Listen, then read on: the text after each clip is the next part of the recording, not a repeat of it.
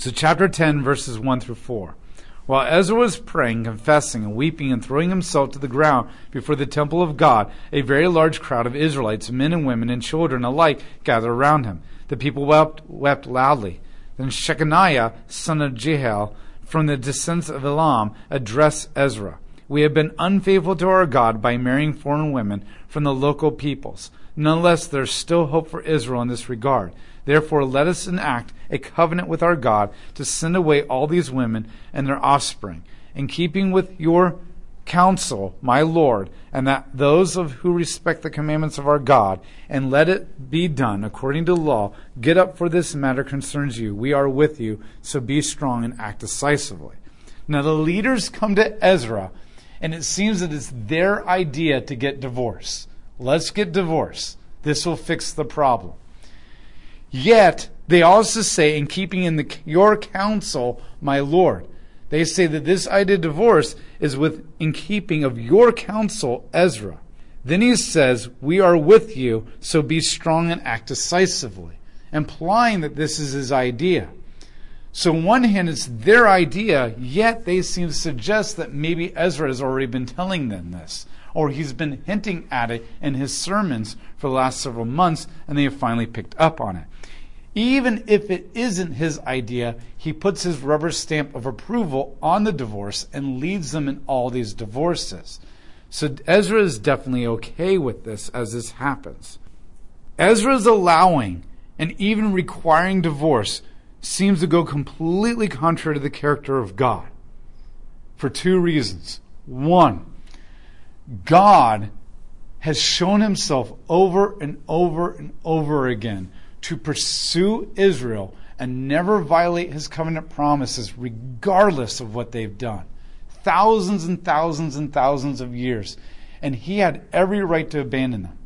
Okay, he could not abandon them as a people because he made an unconditional promise to Abraham that he would use his descendants to redeem the world. However, he could abandon his blessings of them in the Mosaic covenant. Remember when they all sinned with the golden calf? God said, I'm going to kill them all, and I'm going to start all over with you, Moses. That was completely illegal. The Mosaic covenant said that if they violated the Mosaic covenant, they had to die, which means God's covenant required death of all of them, and he would have been well within this covenant promises in the Mosaic covenant to kill them all. Yet by keeping Moses alive and starting all over again, he would be keeping within his promises to Abraham to always use his people because Moses was a descendant of Abraham. So God has made it very clear that he, under law, can do this. He killed them all in the exile, or a lot of them in the exile, and that was not a violation of his promises in any kind of a way. So yet, despite that, he never ever wipes them completely out. He never gives up on them. He keeps pursuing them no matter what. Even in Hosea, he gives the illustration, the parable, the real life parable of Hosea having to marry an adulterous woman who constantly cheats him over and over and over again. And some of his kids are not even his kids. And God says, never give up on her. Stay with her. And he uses that as an example of his commitment to Israel despite their idolatry, which he compared to adultery. God even holds it in a high standard. He says he hates divorce in Malachi chapter 2, verse 16. Jesus makes it very clear that you're not really to get divorced in any kind of way. And he says, unless they've been unfaithful to you through adultery. But even Jesus says that Moses only allowed you to get a divorce because of your hard hearts. Meaning that God's will is not for you to get divorced, but he does allow it because he realizes that we're too weak sometimes to not stick it out. Now listen to me very carefully. I'm not condemning or knocking anybody who's gotten divorced. I really, truly believe that God does not want divorce. I think that he has an incredibly high standard for marriage. It is the closest earthly example that we have of God's covenant relationship with us. And this is the way that we model that kind of a love. I know that being married to certain people who are abusive or committing affairs or just downright lazy could be very, very difficult for year after year after year after year. I'm not saying that you shouldn't protect yourself and get out of the house and be safe if they're physically abusing you. I'm not saying you're a horrible, evil person if you've gotten divorced ever in your life. What I am saying is that God has made it very clear that divorce is not his ideal. Divorce does not fit in his character. I'm also saying this, that if you've gotten a divorce, that's no different than any other sin that I've ever committed. And it's no different than any other sin that anybody else has ever committed. And I can't throw a stone at you for getting a divorce, no more than you can throw a stone at me for the sins I've committed, my anger, my frustration, my whatever, because it's all equal in God's eyes as a violating a relationship with him. And we all are under the blood of Christ. So if you've gotten a divorce, this is no different than anger or frustration or laziness or overeating or any of that kind of stuff. And it requires the blood of Christ for that atonement, just as the same as any other sin. But that doesn't change the fact that even if I have an anger problem, I still have the right to say that's not biblical. That's not godly. That's a sin to constantly give in to my anger all the time. So when I say divorce is a sin and divorce is not God's ideal, I'm not judging and condemning you. No more than when I get up here and say idolatry, drunkenness, sexual immorality, anger, lust, gossip is all a sin. Yet we're all guilty of these in different ways and different forms. Yet they need to be said. Does that make clear? Divorce is a sin. God has a high ideal for it. But I'm not judging or condemning you in any kind of way any more than I would when I call anything else a sin. And I don't know why we have accepted divorce in the church as, well, that's just too bad. And yet we've singled out so many other things and made them horrific. This goes against God's character, period. You can't argue that he's okay with breaking covenants when the entire Bible is about him keeping his covenants no matter what. And this is a huge problem in my eyes. Not that Ezra is a horrible, evil person who wants to ruin people's lives, but Ezra doesn't seem to be doing the right thing in God's character. Second problem. This is a universal decree for everyone to get divorced, regardless of their background. There are no exceptions to this decree. There is no case-by-case scenario to see what the wisest action for this family is versus that family versus this family. They're all lumped in together as doing the exact same thing, requiring the exact same decree. We don't see that in the Bible in many places. The law did permit for divorce, but once again, it had required serious cases like adultery. And even then God said he only allowed divorce because of adultery because of their hardness of heart.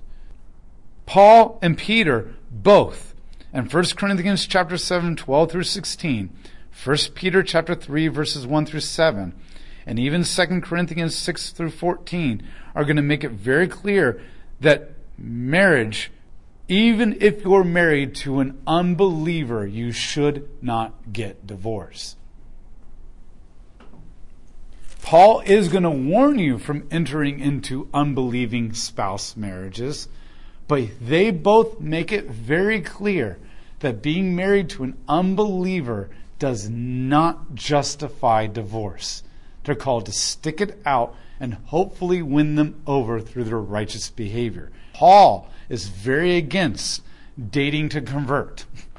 If you're a believer and you're like, well, I'm just going to date them and that will convert them, then no. Paul warns against that. But if you end up in a marriage with an unbeliever for whatever reason, then Paul also says you are not to back out. You're not to back out. You made a covenant promise to them. And the worst way to show God's love to them is by breaking a covenant promise to them. That doesn't share the gospel of Christ with them in any kind of way.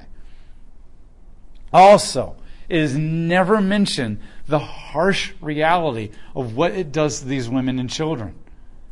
These women and children are all completely sent away to fend for themselves. Now, yes, some of the women may be able to go back to their fathers and brothers and be taking care of their tribe, but that doesn't mean that they all have fathers and brothers to even go back to. And what Ezra basically has done is he is so focused on the sin of intermarriage, if that even is a sin, if we were to take it as really truly, there's more than, if it's just intermarriage, then it's not a sin. if it's intermarriage along with unbelievers who are practicing detestable actions, he's still so zeroed in and focused on that he completely ignores what this is doing to all the women and children. And we know that even in America, where it is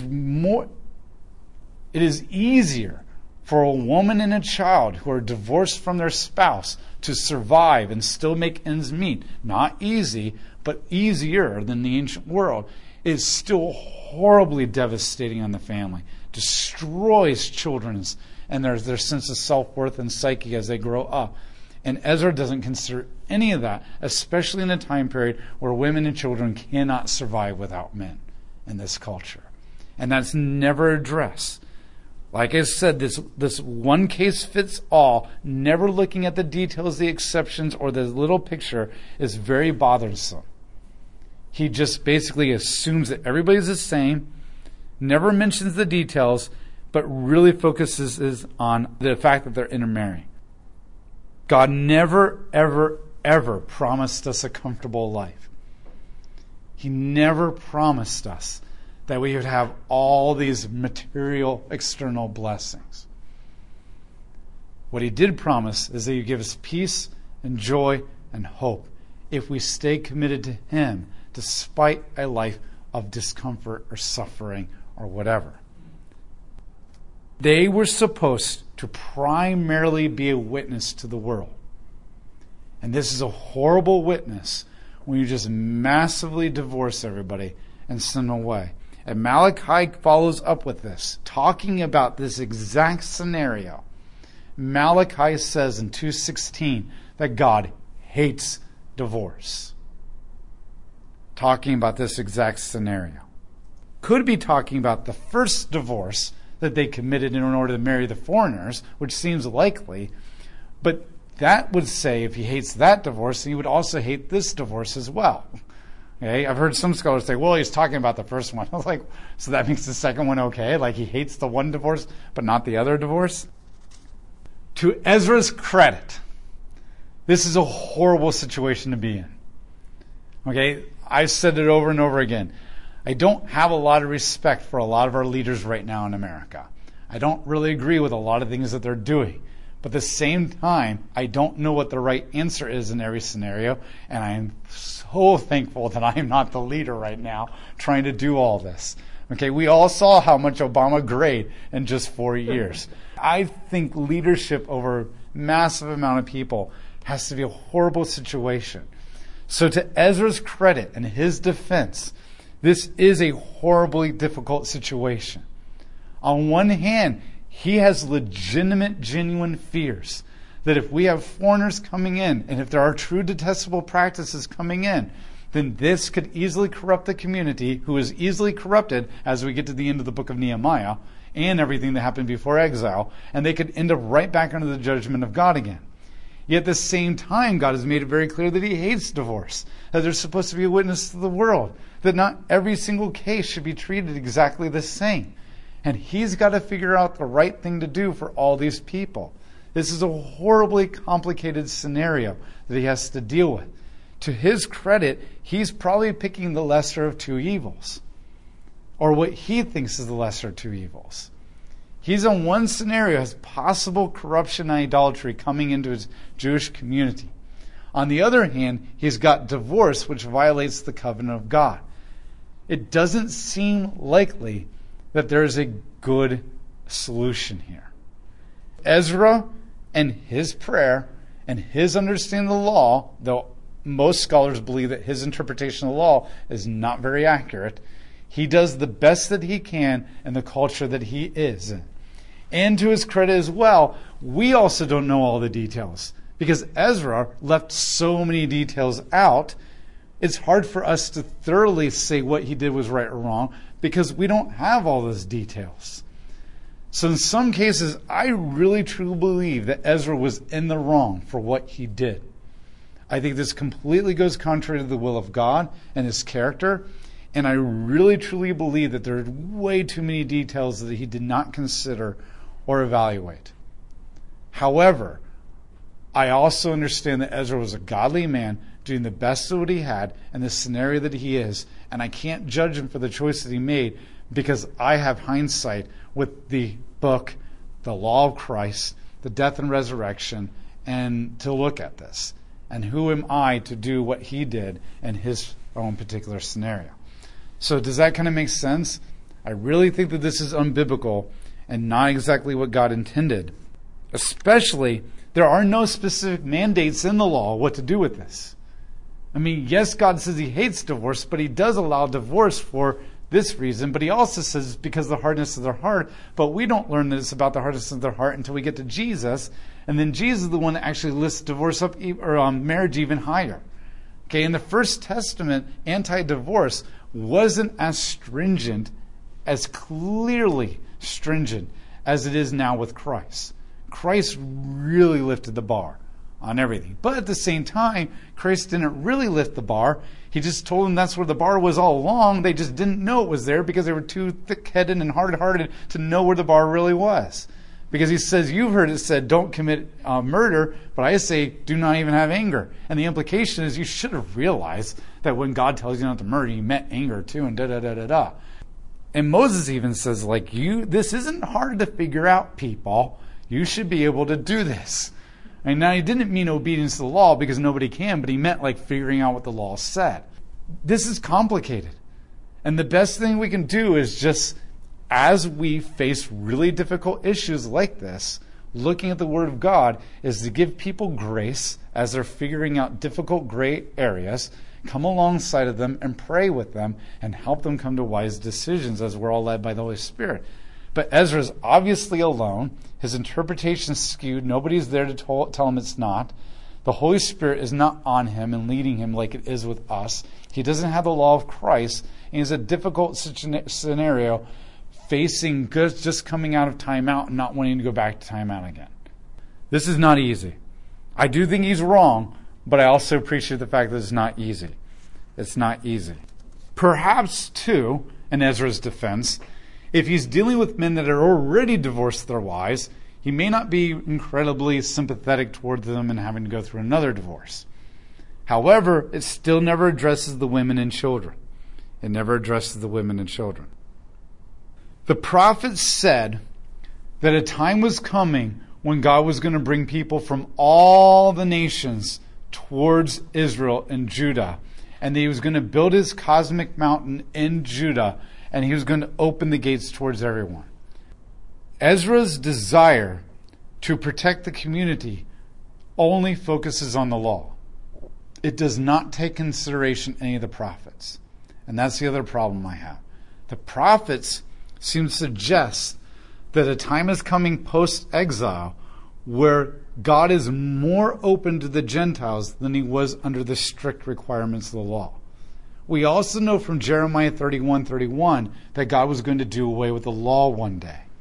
So if you really look at the prophets, that means that God is going to do away with the law one day, and that Israel was supposed to be way more open to foreigners than they ever had been before. And yet Ezra never takes in consideration any of the prophets and their interpretation of the law and how to physically do this, or how to do this. Ezra is building up a wall. As physical as the wall that Nehemiah will build, Ezra is going to build a spiritual, metaphysical wall to keep the people out. This is going to, nothing says you're not welcome than mass divorce and sending women and children away to fend on their own and possibly die. Nothing says, hey, come join us. We love you, like sending people off to die. And the divorce. He is going to build a wall. And part of the reasons that the oppression is going to get worse and worse and worse is probably because of this action right here. Verse 5. So Ezra got up and made the leading priests and the Levites and all of Israel take an oath to carry out his plan. And they all took a solemn oath. Then Ezra got up from in front of the temple of God, and went to the room of Jehoiakim, son of Elishab. While he stayed there, he did not eat food or drink, for he was in the mourning over the infidelity of the exiles. But the minute they say, hey, we think that we should get a divorce like you recommend, Ezra immediately jumps out of his mourning and jumps and grabs the Levites, brings them in and says, let's swear on it right now. Here's our witness. Because even though Ezra, I don't believe he's in the right, what he does get, and I do appreciate, is that people making commitments only last so long.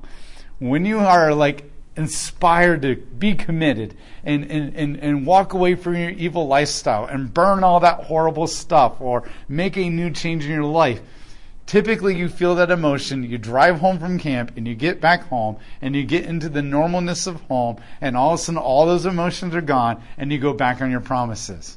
What does he do? Why the emotions are high and they're super committed, he brings the priest in and says, now swear before God or he'll kill you. Okay? And he makes sure that they get this in ink, blood, whatever it's required, so nobody goes back on their promises.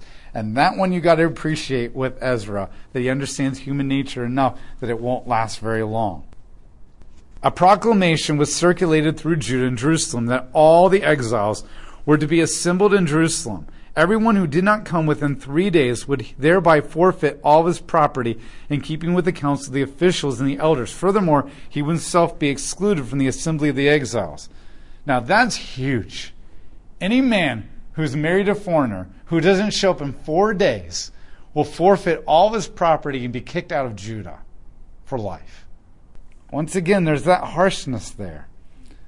Verse 9, all the men of Judah and Benjamin were gathered in Jerusalem within 3 days, and it was the 9th month, the 20th day of that month. And all the people sat in the square at that temple of God, trembling because of this matter and because of the rains. Then Ezra the priest stood up and said to them, you have behaved in an unfaithful manner by taking foreign wives. This has contributed to the guilt of Israel. Now notice, once he stands up before him, he doesn't say, you've behaved in an unbefitting way because of your idolatry, because of your pagan practices. He says, because of your foreign wives. That's what he focuses on. Like I said, I have a hard time accepting the fact that this is truly horribly evil when not once idolatry is ever mentioned. Not once. Separate yourselves from the local residents and from these foreign wives. All the assembly replied in a loud voice, we will do just as you've said. However, the people are numerous, and it is a rainy season. So the rain is making this difficult, because not only are they going to get a divorce, not only are there 4 days to get here, but they're standing in the middle of the rain, and it's a downpour, while Ezra is giving his sermons. We are unable to stand out here outside. Furthermore, the business cannot be resolved in a day or two, for we have sinned greatly in this matter. Let our leaders take the steps on behalf of all the assembly, and let all those in our towns who have married foreign women come at the appointed time, and with them the elders of each town and its judges, until the hot anger of our God is turned away from us in this matter. Only Jonathan, son of Ashiel, and Jehias, son of Tikvah, were against this, assisted by Mahlilim and Shabbathiah the Levite. So the exiles proceeded accordingly. Ezra the priest separated out by name the men who were the leaders in their family groups, and they sat down to consider this matter on the first day of the 10th month. On the first day of the first month, they finished considering all the men who had married foreign wives. A total of 113 Israelites get divorced. That's a lot. It's a lot of women and children to send away too. That's 113 women now that are on their own. In many cases, a lot of these would probably have children, if not more. So my guess is at least 113 children too. Because of the families that don't have a kid, there's probably families that have 2 or 3 kids. And they're all being sent out to fend for themselves. And it never talks about that. This is only a fraction of the total number. I mean, statistically speaking, this is a small fraction considering how many people. But here's what's interesting. The Levites, the priests, were only 10% of the community and population.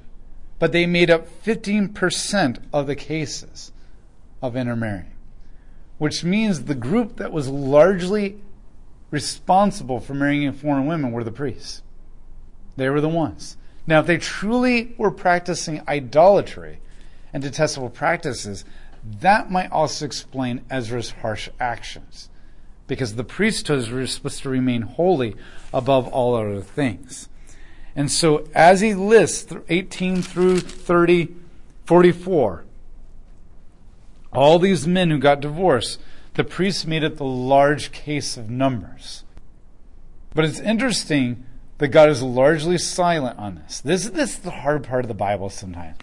The Bible very rarely evaluates people's actions. It expects you to have a good enough understanding of the law and the character and reputation of God throughout the Bible to put it all together and make the evaluation.